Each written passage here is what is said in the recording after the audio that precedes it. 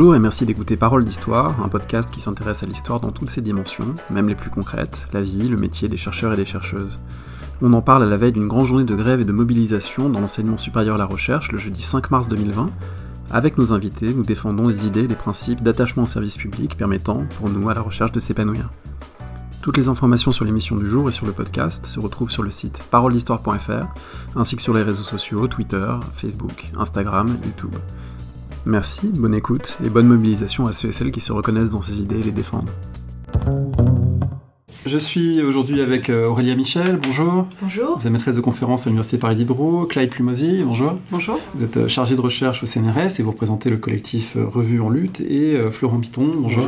Bonjour. Doctorant à TER à l'Université Paris Diderot. Tous les quatre, on va faire une émission un petit peu inhabituelle, puisque généralement dans ce podcast, on parle plutôt du versant enchanté de l'histoire, c'est-à-dire les idées, les livres qui nous passionnent, qui nous font vibrer. Mais en même temps, rien de tout ça ne pourrait exister s'il n'y avait pas un substrat matériel, très concret, le monde réel de la recherche, des gens qui sont payés, ou pas d'ailleurs, pour travailler, lire, produire des idées, en débattre collectivement, évaluer les travaux dans des revues, dans des comptes rendus, etc. Et ce monde réel, eh bien, beaucoup de celles et ceux qui nous écoutent savent combien il est difficile, savent combien les postes sont rares au concours. En ce moment, il y a les candidatures au poste de maître de conférence des universités. C'est très difficile, évidemment, pour beaucoup de collègues d'y accéder, savent combien les conditions de travail sont précaires pour beaucoup de gens qui travaillent dans l'ESR, un sigle, je pense qu'on utilisera peut-être dans l'émission, l'enseignement supérieur à la recherche, tout particulièrement, alors peut-être pas particulièrement, mais pour ce qui nous concerne en tout cas dans les SHS, les sciences humaines et sociales, eh bien, ce monde matériel, sans lui, le monde plus enchanté de la recherche n'est pas possible. Est-ce que, d'abord, vous partagez ce constat, les unes et les autres ? Je le partage totalement, en ce sens que l'université, c'est d'abord un collectif de travailleurs. C'est un mot qui revient beaucoup dans les débats à l'heure actuelle et qu'on a eu tendance d'oublier, puisqu'on voit ça plutôt comme une tour d'ivoire peuplée d'intellectuels. Mais d'abord et avant tout, l'université, c'est des travailleurs et des usagers qui partagent un objectif commun, à savoir la production, l'émulation, la diffusion des savoirs, l'augmentation en fait des connaissances, et toutes et tous on a un même but, des étudiants aux enseignants-chercheurs, en passant par tout le personnel de soutien à la recherche, c'est de faire science ensemble. Que ce soit donc dans nos recherches, que ce soit dans nos cours, que ce soit même dans l'espace public que constitue l'agora, d'une certaine manière, que constitue l'université. C'est un collectif, une émulation qui repose sur la solidarité, théoriquement, et la collaboration. Et alors, tous ces éléments de ce monde de la recherche très concret, aujourd'hui, on fait cette émission parce que se profile une loi, la loi de programmation pluriannuelle sur la recherche, que beaucoup de gens critiquent et considèrent, et dont ils considèrent que ça va fragiliser le monde de la recherche. Est-ce que quelqu'un voudrait, peut-être Aurélia, dire en quelques mots en quoi cela consiste avant qu'on y revienne en détail ? Oui, alors c'est une loi qui arrive à un moment particulier aussi, puisque je ne sais pas si c'est fait exprès, mais dans le calendrier des réformes du gouvernement, c'est juste après la loi de réforme sur les retraites, et il y a un lien direct avec la proposition de loi sur la recherche, puisqu'en fait la loi LPPR, c'est une loi de financement, c'est une loi qui vise à refinancer l'activité de la recherche et de l'enseignement supérieur. Et ce financement, eh bien, dans l'article 2 du projet de loi, il explicite que ce financement, il se fera justement avec les cotisations que l'État ne versera plus pour la retraite des personnels de l'ESR. Donc évidemment, déjà ça c'est un premier point. Et deuxièmement, l'orientation de cette loi, elle est simple, elle tient en 2 mots, c'est la compétition et le pilotage. Alors la compétition, parce que ce projet de financement, de redéploiement de nos retraites sur le financement de l'activité de recherche, il va se faire de manière très spécifique, c'est-à-dire qu'il vise à financer des projets qui seraient distingués par la compétition, qui relèvent de l'excellence, dont on attend l'excellence, que ce soit au niveau des équipes, que ce soit au niveau des établissements, ou que ce soit au niveau même des individus, des chercheurs. Donc cette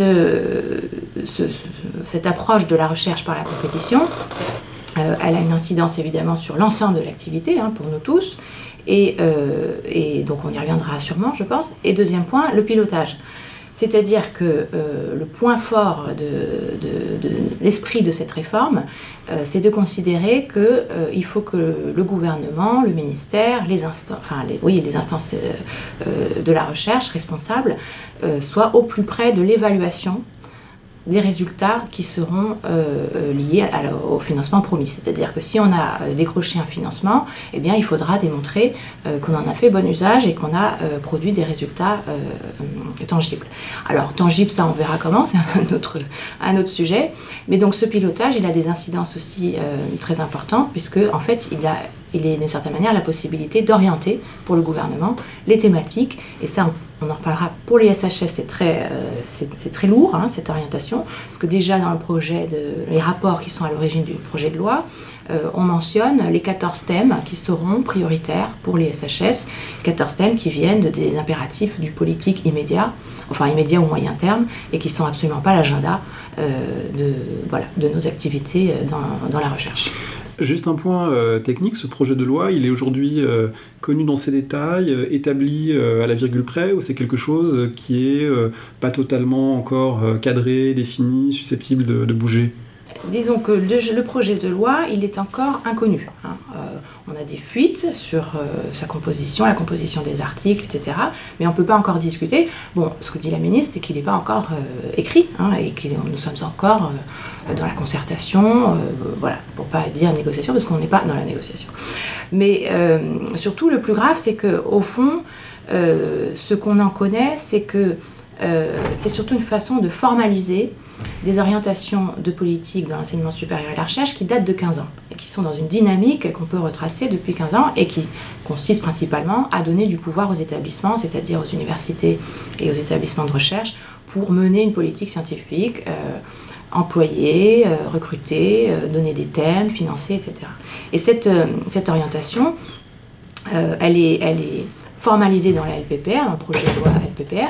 Par contre, elle n'a pas forcément besoin de la LPPR pour être mise en œuvre. Parce qu'en fait, depuis un certain temps, il y a déjà, par un certain nombre de décrets qui regardent l'emploi dans la fonction publique, la possibilité de réaliser en fait ces formes de recrutement qui sont faites par les universités, la possibilité de rupture conventionnelle dans la fonction publique, la possibilité de recruter des chercheurs sur projet, le CDI de chantier, tel qu'on l'appelle.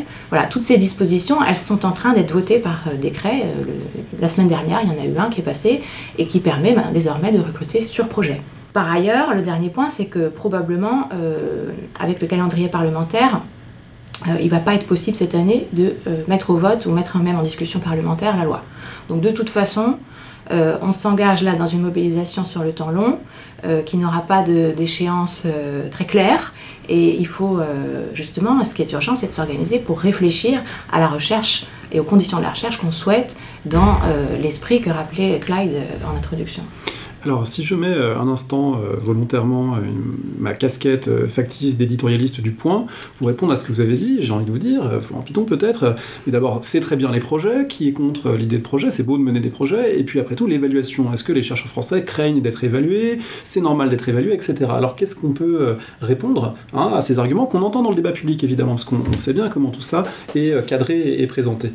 Je crois que la politique de projet, le problème, c'est qu'elle fixe la recherche sur des temps d'abord très courts, et notamment en sciences sociales, en histoire tout particulièrement, on a besoin de temps long pour construire des projets de recherche qui se font à l'échelle de plusieurs années, voire davantage, et obéir comme ça à des injonctions qui viendraient de 2-3 ans, ça ne permet pas de construire cette recherche sur le temps long dont il y a besoin. Et du point de vue de l'évaluation, est-ce que les chercheurs et les chercheuses en France redoutent d'être évalués à ce point-là ? Clyde, qu'en dites-vous ? Mais pas du tout, en fait, tout dépend de ce qu'on entend par évaluation, puisqu'on est évalué en permanence. Je veux dire, depuis, les étudiants le savent, mais les chercheurs et les enseignants-chercheurs, qu'ils soient en poste ou en recherche de poste, le savent également, à savoir que chaque année, on rend compte de ce qu'on fait, que ce soit par des articles, que ce soit par nos candidatures, que ce soit par nos rapports d'activité. Nous avons de multiples instances, en fait, d'évaluation. En fait, la question, c'est qui évalue qui et comment. Et pourquoi, en fait, surtout. Mais qui évalue ? Théoriquement, l'université, je l'ai dit tout à l'heure, elle repose sur une forme de collégialité. Cette collégialité, elle est un idéal auquel on aspire toutes et tous, mais malheureusement, il reste bien des choses à faire pour la faire advenir très concrètement dans nos structures. Néanmoins, on a créé des instances d'évaluation dans nos laboratoires, dans nos UFR, nos unités de formation et de recherche, nos universités, au CNRS, bien évidemment. Chaque année, un chercheur CNRS rend un rapport d'activité où il liste l'ensemble de ses publications, l'ensemble de ses interventions, en quoi il a contribué à la valorisation de son savoir dans l'espace public, etc., etc. Mais ce sont des instances collectives qui répondent à des critères qui ont été décidés ensemble, à savoir en quoi telle recherche, tel enseignement, telle action scientifique d'une certaine manière contribue à l'enrichissement de toutes et tous.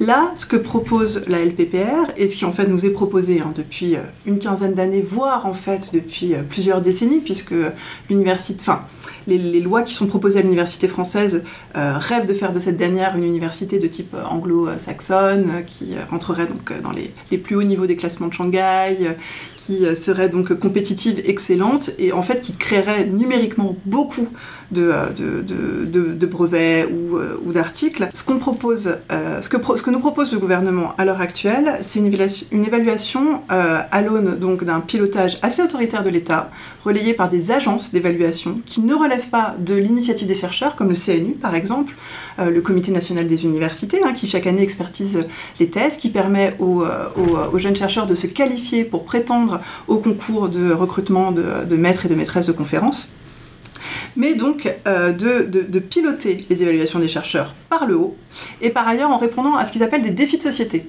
Mais ces défis de société, là encore, qui les fixe et pourquoi ? Ce sont majoritairement l'État qui fixe ces défis de société, absolument pas en dialogue avec les chercheurs, les enseignants-chercheurs, les étudiants, les usagers, les travailleurs de l'université. Et ces défis de société répondent à des intérêts. Mais ces intérêts, à partir du moment où ils n'ont pas été discutés collectivement, on se doute bien où est-ce qu'ils vont. Ce sont des intérêts qui répondent à des politiques, mais des politiques pas de service public, des politiques qui ont une idéologie, et à des intérêts privés. Puisque le pari aussi derrière cette loi, c'est quand même de plus en plus de fusionner l'université et les intérêts des grands groupes industriels et de services. Je me permets d'ajouter un mot sur cette question de l'évaluation pour dire évidemment que si je laisse de côté l'argument de mauvaise foi consistant à dire mais quoi les chercheurs ne veulent pas être évalués, l'évaluation ça a aussi une dimension qui n'est pas seulement celle des instances mais l'évaluation ordinaire par les pairs, c'est-à-dire que quand on publie, il y a des recensions de son travail dans des revues, il y a l'évaluation savante de la qualité de la recherche, en tout cas en histoire, elle se fait aussi de cette façon-là qui est très ancienne, puisque quand on lit Marc Bloch, Lucien Febvre, ils passaient leur temps à écrire des recensions dans les annales, dans la revue de synthèse, parfois très dur pour certains collègues dont ils trouvaient que le travail n'était pas assez abouti. Et donc, l'évaluation la plus stricte, d'une certaine manière, c'est pas forcément les instances d'État qui la produisent, mais ce sont en général les pairs, en tout cas, qui sont censés la produire. Oui, alors il y a deux choses importantes sur l'évaluation, c'est que effectivement l'évaluation elle est permanente et elle est cruciale, on la revendique. On revendique une bonne évaluation et principalement c'est au moment des publications. Aucun chercheur ne peut, mettre en œuvre une recherche sans la lecture d'un comité de lecture anonyme, expert, etc., qui est en capacité de juger ce travail. Et ça, il n'est pas question de refuser de s'y soumettre, au contraire. Par contre, on a l'impression en tout cas moi c'est mon impression depuis 15 ans, que ces moyens d'évaluation, ils sont détournés. Ils nous échappent, en réalité. Je participe aussi à des comités de lecture, je fais évaluer mes articles chaque année. Ils nous échappent parce qu'il y a une injonction au résultat qui, en fait, effectivement, n'est pas donnée par des professionnels de la recherche. Et donc, la facilité, c'est de la mesurer en chiffres, par exemple. Voilà, c'est tout ce qui relève de la bibliométrie. Donc on évalue quantitativement le nombre d'articles, etc. Et non seulement le nombre d'articles qui ensuite sont cités par d'autres chercheurs avec un H index, c'est-à-dire si vous avez tel coefficient, ça veut dire que vos articles sont publiés dans des revues de telle importance, cités par des gens de telle importance, et du coup ça fait de vous un chercheur à aura et stature internationale. Autrement dit, c'est aussi en filigrane un portrait du chercheur tel que l'imaginent ceux qui nous gouvernent, mais pas forcément tel que les gens qui font de la recherche le revendiquent. Le bon chercheur n'est pas nécessairement la star invitée à Shanghai, à Tokyo ou à New York parce qu'il publie énormément dans des revues prestigieuses. En tout cas, c'est pas le seul modèle du bon chercheur. Absolument. Et même pour un chercheur lambda, et je pense que c'est la majorité d'entre nous, eh bien, il est amené en fait à multiplier les publications. Alors sur un sujet, il va chercher, et c'est tout à fait normal, et c'est le cas pour les jeunes chercheurs, d'autant plus de publier le plus possible. La conséquence, c'est que du point de vue des revues, tu y reviendras sûrement, on passe beaucoup de temps à lire des mauvais articles. Alors, mauvais, je plaisante, c'est-à-dire qu'en fait... qui pourrait être meilleur en tout cas, oui, si on ne poussait pas à la publication et si on ne poussait pas à la course, à cet index, à ce chiffre qui permet de se distinguer dans la compétition généralisée qui est un petit peu prévue. Absolument, et c'est pour ça que je dis que cet outil nous échappe alors que c'est le nôtre et qu'on y tient absolument et qu'il repose tout à fait sur l'évaluation. L'évaluation très honnête, scrupuleuse, parfois un peu douloureuse même, mais qui est la condition de la production des connaissances. Et les autres instances d'évaluation, effectivement, c'est celles que tu as rappelées, c'est notamment le CNU ou les comités du CNRS, qui sont effectivement des instances de pairs et qui sont des instances élues. Voilà, donc ce principe de la collégialité, il est fondamental. Alors, il y a peut-être des choses à renouveler dans le fonctionnement de ces instances, mais en tout cas, leur principe, c'est quand même une assemblée, un collège d'élus, et ça fait toute la différence avec le dispositif de l'HCERS, donc le Haut Comité pour l'évaluation de la recherche, qui sera dans la LPPR le principal outil de pilotage. Alors avant de revenir à cette LPPR et à son contenu, on a parlé aussi du mot de compétition qui est mis en avant dans les attendus de cette loi. Moi, le premier moment où j'ai été amené à prendre conscience de ces enjeux récents, parce qu'évidemment on les connaît depuis de longues années, tout ce qu'on évoque ici, en fait ça fait longtemps que c'est en place de certaines manières et là ça risque de s'aggraver. Le premier moment où j'en ai pris conscience, c'est lorsque j'ai entendu parler du discours tenu par le président du CNRS en novembre 2019, dans lequel il appelait de ses vœux, je cite, une loi inégalitaire, une loi darwinienne. Et je dois avouer qu'en tant qu'historien, j'étais profondément choqué d'entendre un haut responsable universitaire appelé au darwinisme, sachant que Darwin lui-même n'a jamais appliqué à la société l'idée d'une sélection naturelle. Est-ce que c'est quelque chose aussi qui vous a fait réagir, Florent ? Je crois que ce discours, il est animé par cette idée qu'il y aurait une vertu à la compétition et tout ça étant lié au modèle de l'excellence. Sauf que c'est oublier que l'excellence, en fait, c'est quelque chose qui n'existe pas de manière intrinsèque. Elle dépend de l'insertion que l'on a dans le milieu universitaire avant même de produire et pas de la qualité en soi de nos recherches. Et donc, penser comme ça que cette compétition darwinienne, elle permettrait aux meilleurs de se distinguer, c'est un peu ignorer la manière dont se joue le monde universitaire. Sur cette idée d'une logique darwinienne, Claude, est-ce qu'il n'y a pas aussi quelque chose de plus grave, simplement que la méconnaissance des conditions de la recherche, aussi dans ce que ça dit d'une vision du social ? Alors idéologiquement, oui, c'est très problématique, puisque la façon dont entend Darwin Antoine Petit, qui se dit d'ailleurs PDG du CNRS, reprenant donc un vocable du management néolibéral et se l'appropriant, et disant bien donc en fait ce qu'il entend faire, à savoir il entend faire des chercheurs des entrepreneurs de leur recherche.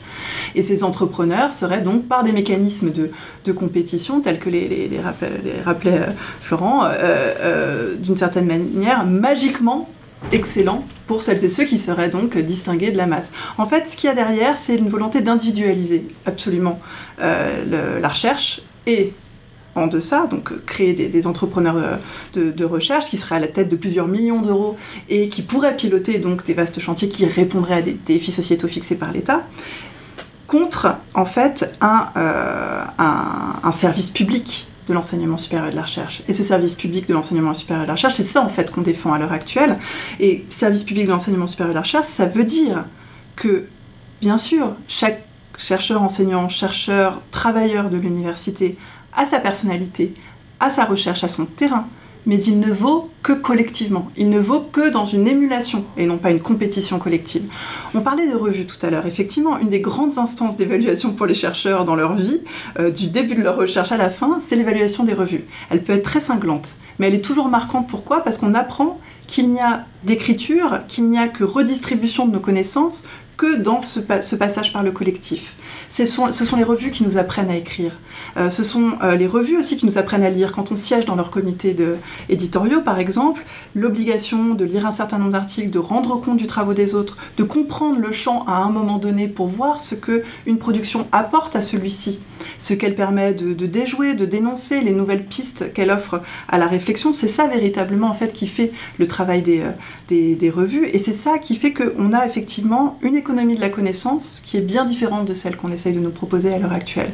L'économie de la connaissance qu'on défend, et qui n'est pas l'économie nécessairement de la connaissance à l'heure actuelle. Enfin, je veux dire, on sait bien qu'il y a des choses à changer dans notre système à l'heure actuelle, et on s'empare de ces luttes justement pour voir tous les problèmes qu'on a peut-être laissés de côté. On s'est emparé de ces luttes notamment aussi pour résoudre un ensemble d'enjeux qui, depuis plusieurs décennies, sont problématiques au sein de l'ESR. C'est notamment la précarisation d'une part importante des travailleurs de l'université.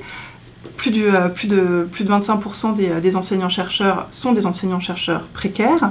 Dans l'édition scientifique, c'est plus de 60% par exemple chez Open Edition de travailleurs qui ne sont pas fonctionnaires ou ne disposent pas d'un contrat permanent. On essaye également de revoir ce qu'on entend par collégialité, fonctionnement collectif, émulation partagée, à savoir que effectivement nous avons des instances qui ont été élues et qui visent justement à permettre donc l'intégration de nouveaux membres dans nos seins, de les évaluer, mais ces dernières ne sont pas toujours au clair sur les règles d'évaluation, et c'est un débat que nous avons depuis toujours, mais qui, à l'aune des lois actuelles, prend une nouvelle portée.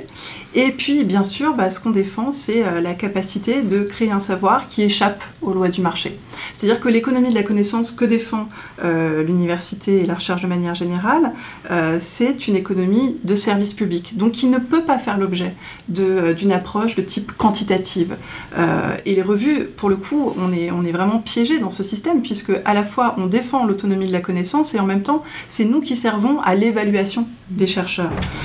Donc comment faire pour essayer en même temps d'évaluer la qualité d'un travail, de pouvoir le pousser éventuellement pour sa production et sa diffusion, tout en déjouant les attentes du gouvernement à l'égard de l'évaluation de chercheurs, d'individualité, plutôt que d'enrichissement des connaissances collectives.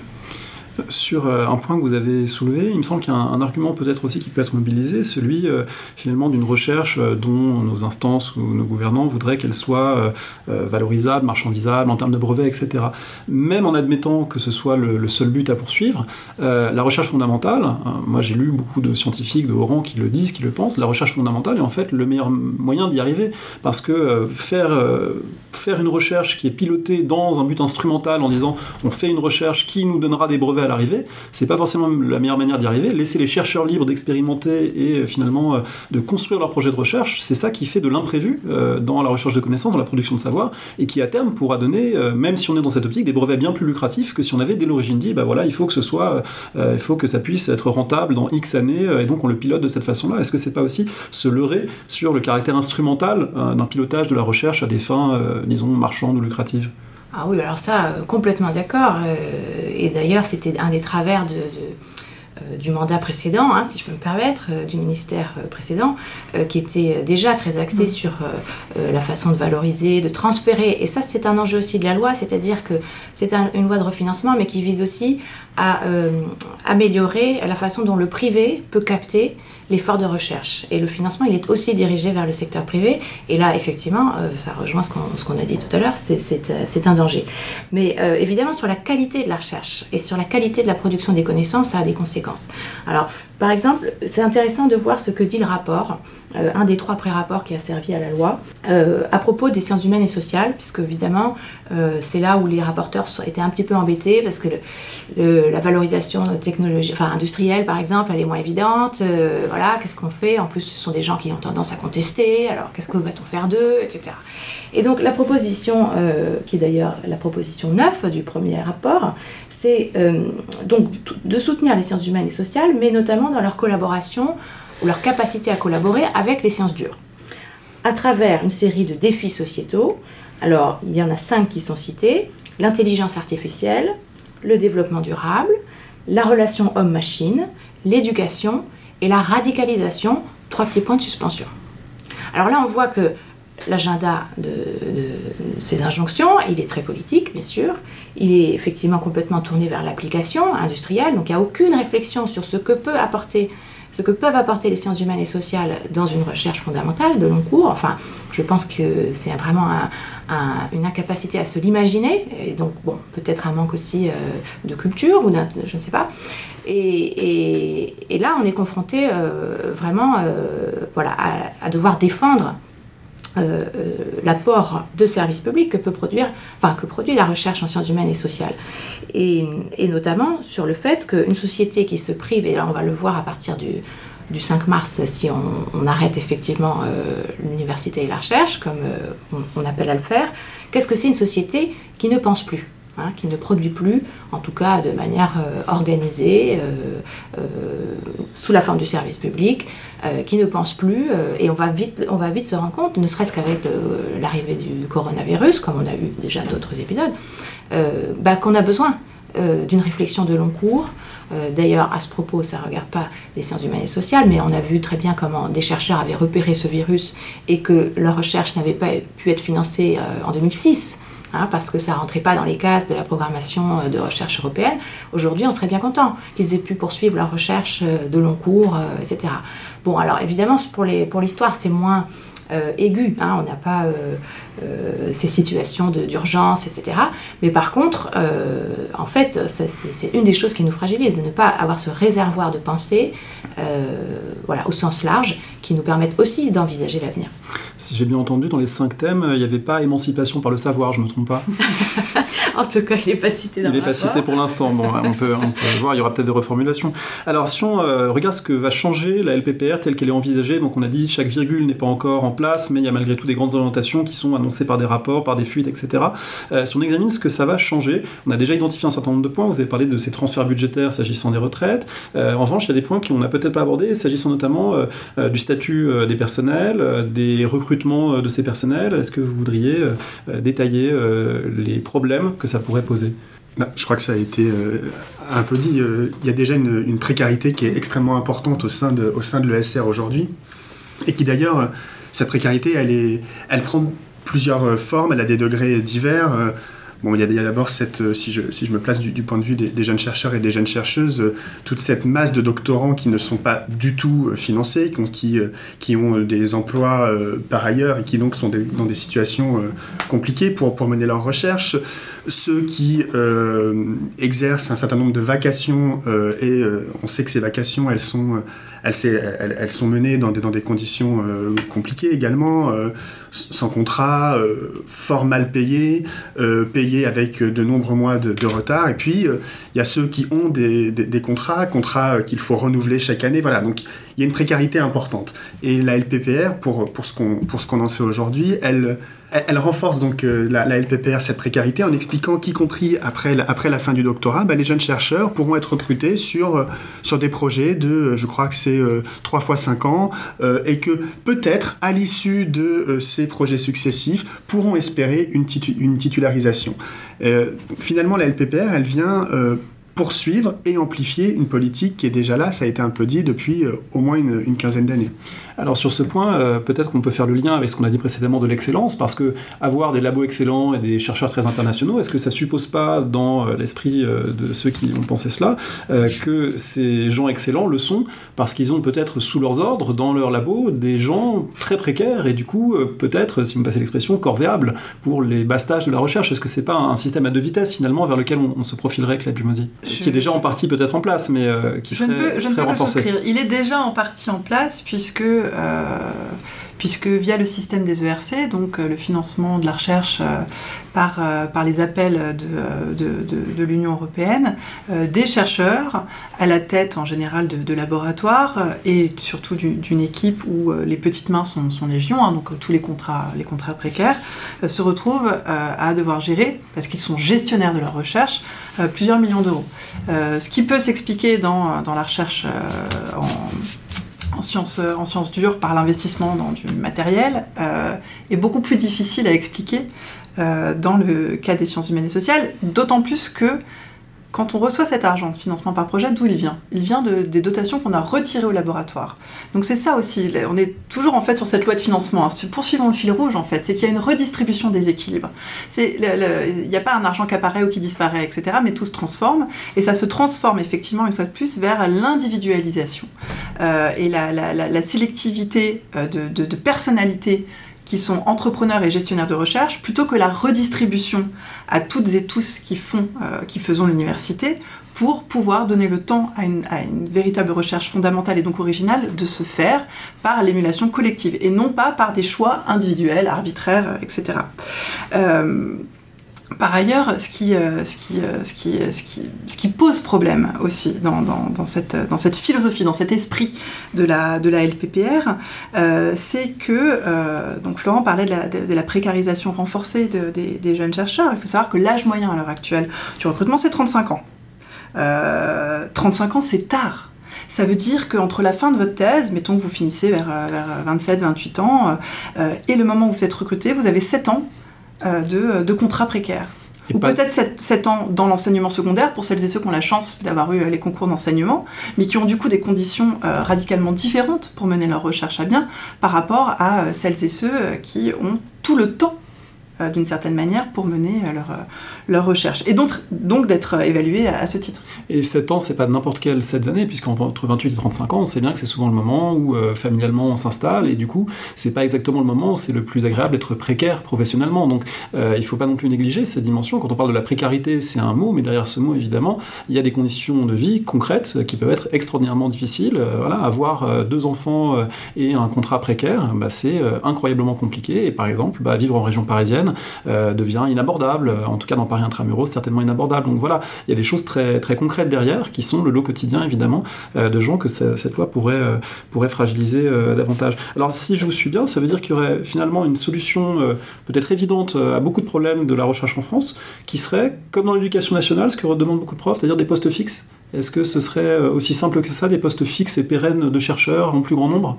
Absolument, c'est exactement ce qu'on demande, et ça nous paraît effectivement la seule politique possible et urgente.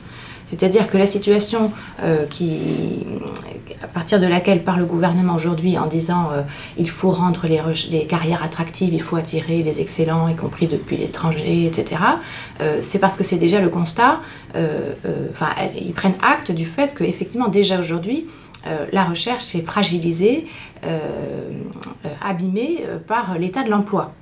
Et comme il n'y a pas eu de politique de réinvestissement dans l'emploi pérenne, les conditions se dégradent.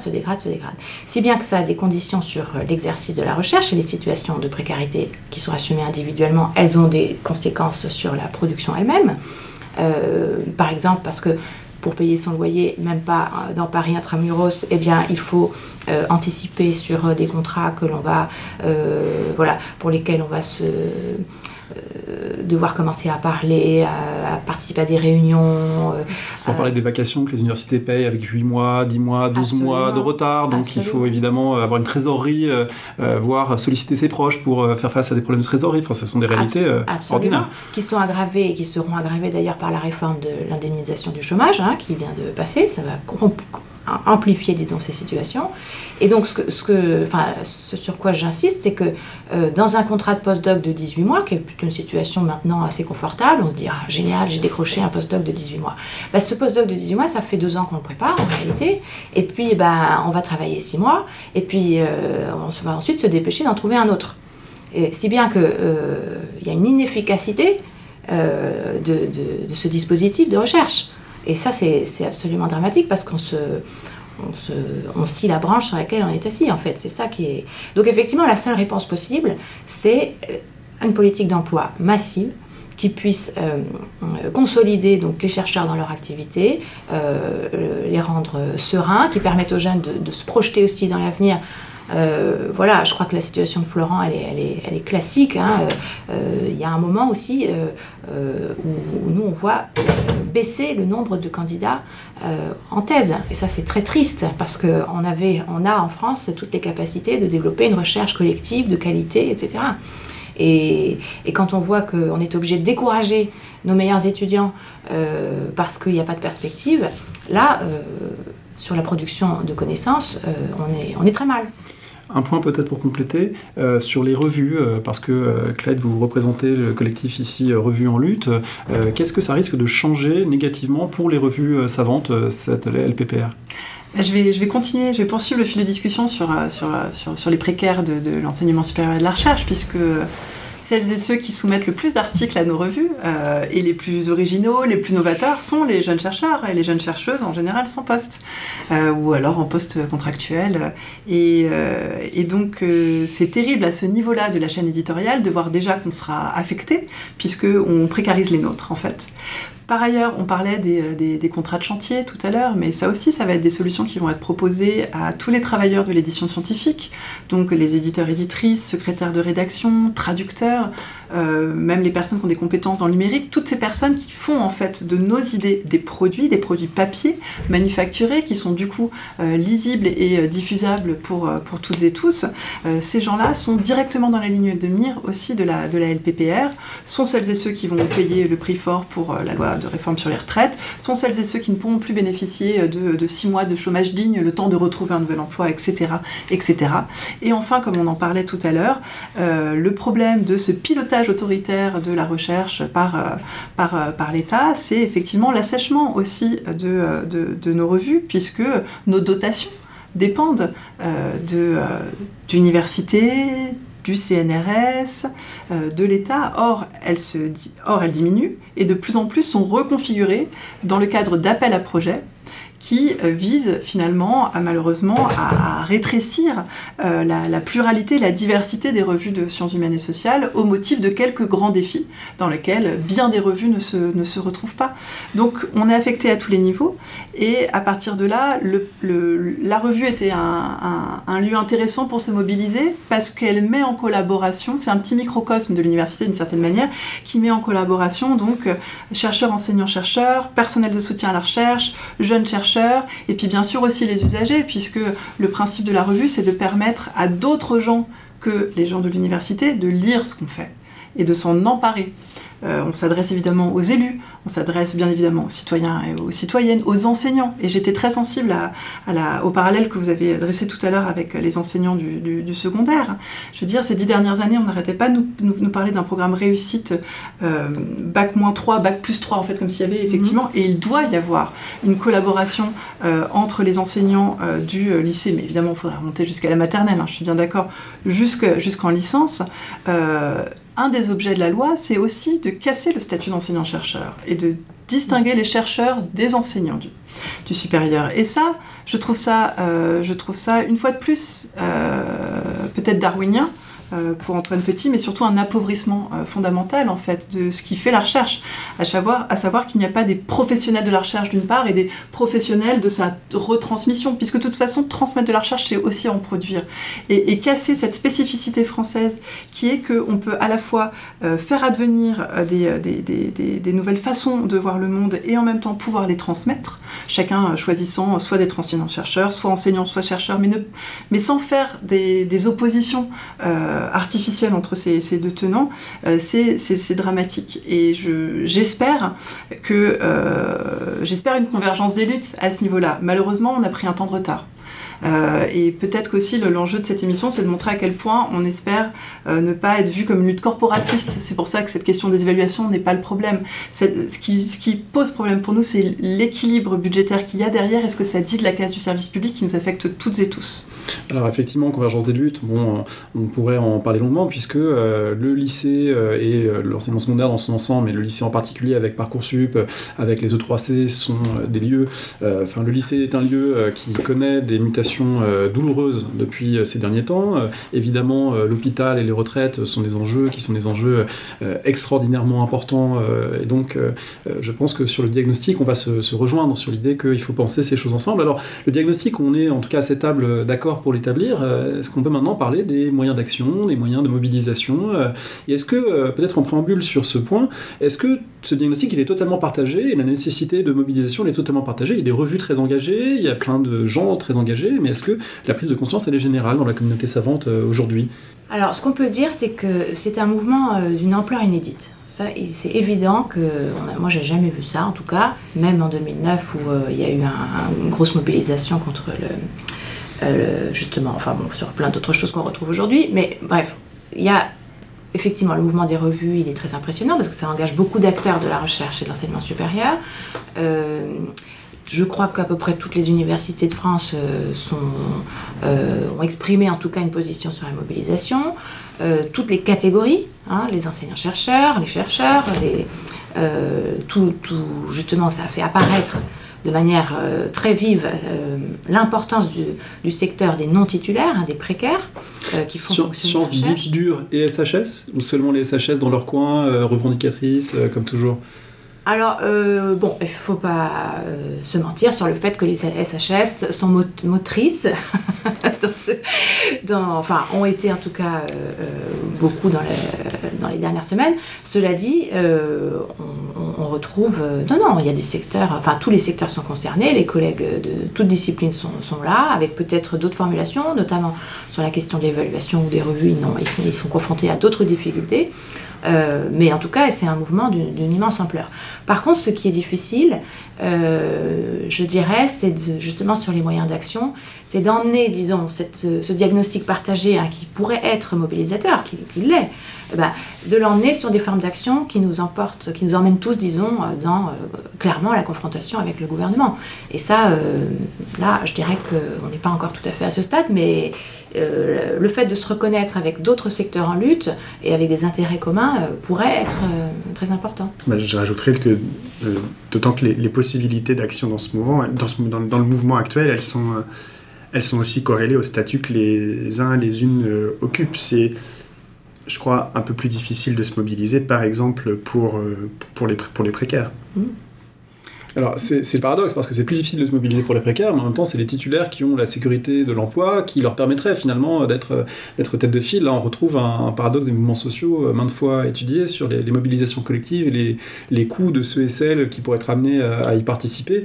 Alors, c'est quand même quelque chose qui va prendre une forme, notamment la journée du 5 mars, donc la journée de demain, puisque cette émission est diffusée le mercredi 4 mars. La journée du 5 mars, qu'est-ce qui va s'organiser? Qu'est-ce qu'on en attend? Claire Pumosier. Alors, la journée du 5 mars, on arrête tout. Effectivement, l'objectif de cette journée est de libérer le temps des uns et des autres pour pouvoir se mobiliser, de créer une journée banalisée. On banalise notre journée nous-mêmes, d'une certaine manière. En faisant la grève ? En faisant grève. À l'échelle du territoire, donc de l'ensemble du territoire, en mobilisant tous les acteurs et les actrices de l'université. Et c'est là qu'on peut saluer aussi le courage non seulement des précaires, mais des étudiants et des étudiantes qui participent à ces mobilisations, au prix de leur année, pour eux, faut bien le dire. Et en arrêtant l'université, remontrer du coup ce qu'on fait. Parce que c'est ça le problème du service public, c'est qu'il est invisible. On ne le voit que quand il est mal fait ou mal accompli. Or, on a très bien compris que les gouvernements successifs créaient les conditions pour que ce service public ne puisse plus assurer sa tâche et qu'à partir de là, dire regardez, ça ne marche pas, donc on va réformer, etc., etc. Là, on arrête et on montre du coup, quand on arrête, ce que ça coûte.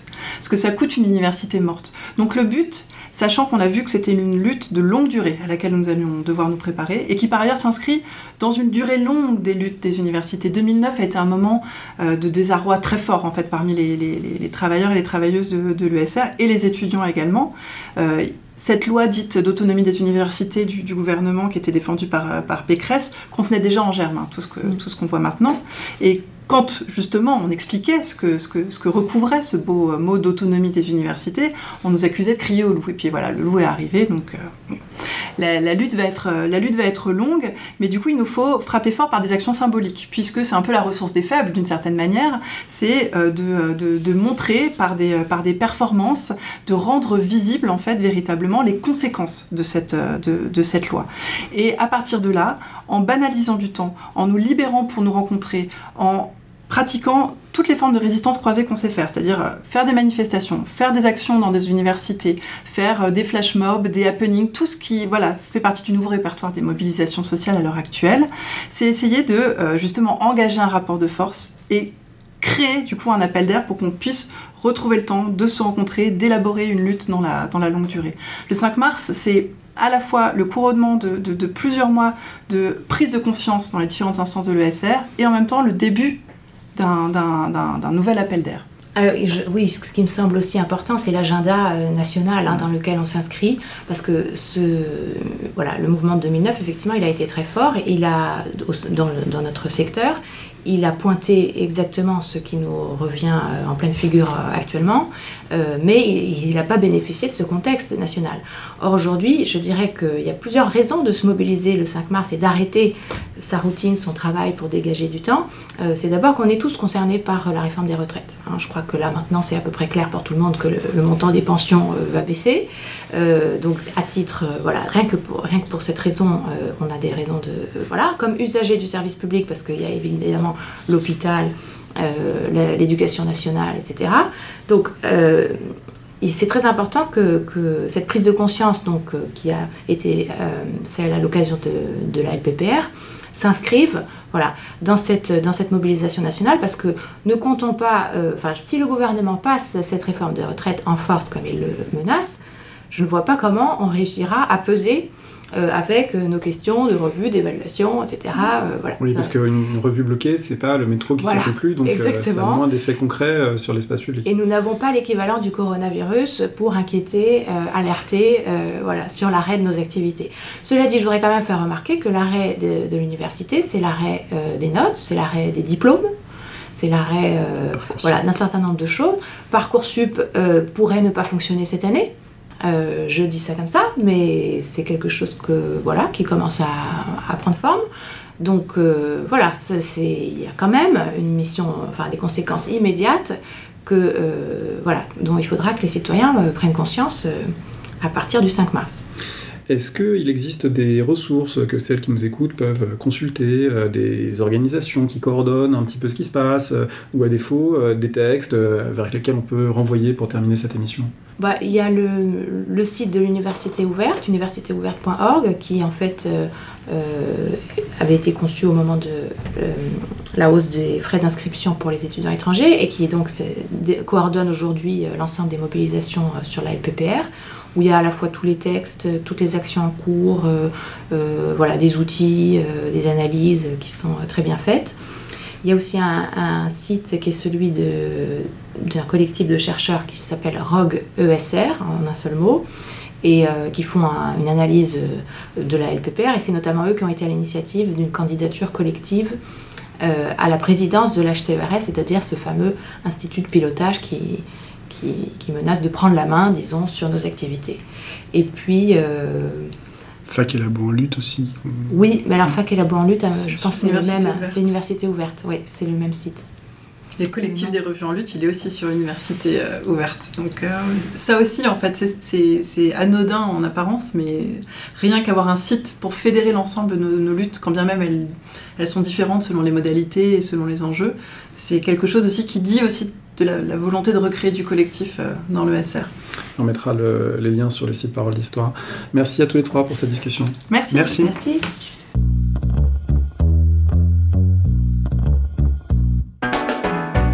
Merci de nous avoir écoutés. Rendez-vous sur le site www.paroledhistoire.fr pour toutes les informations sur le podcast, pour vous abonner, écouter ou télécharger les autres émissions.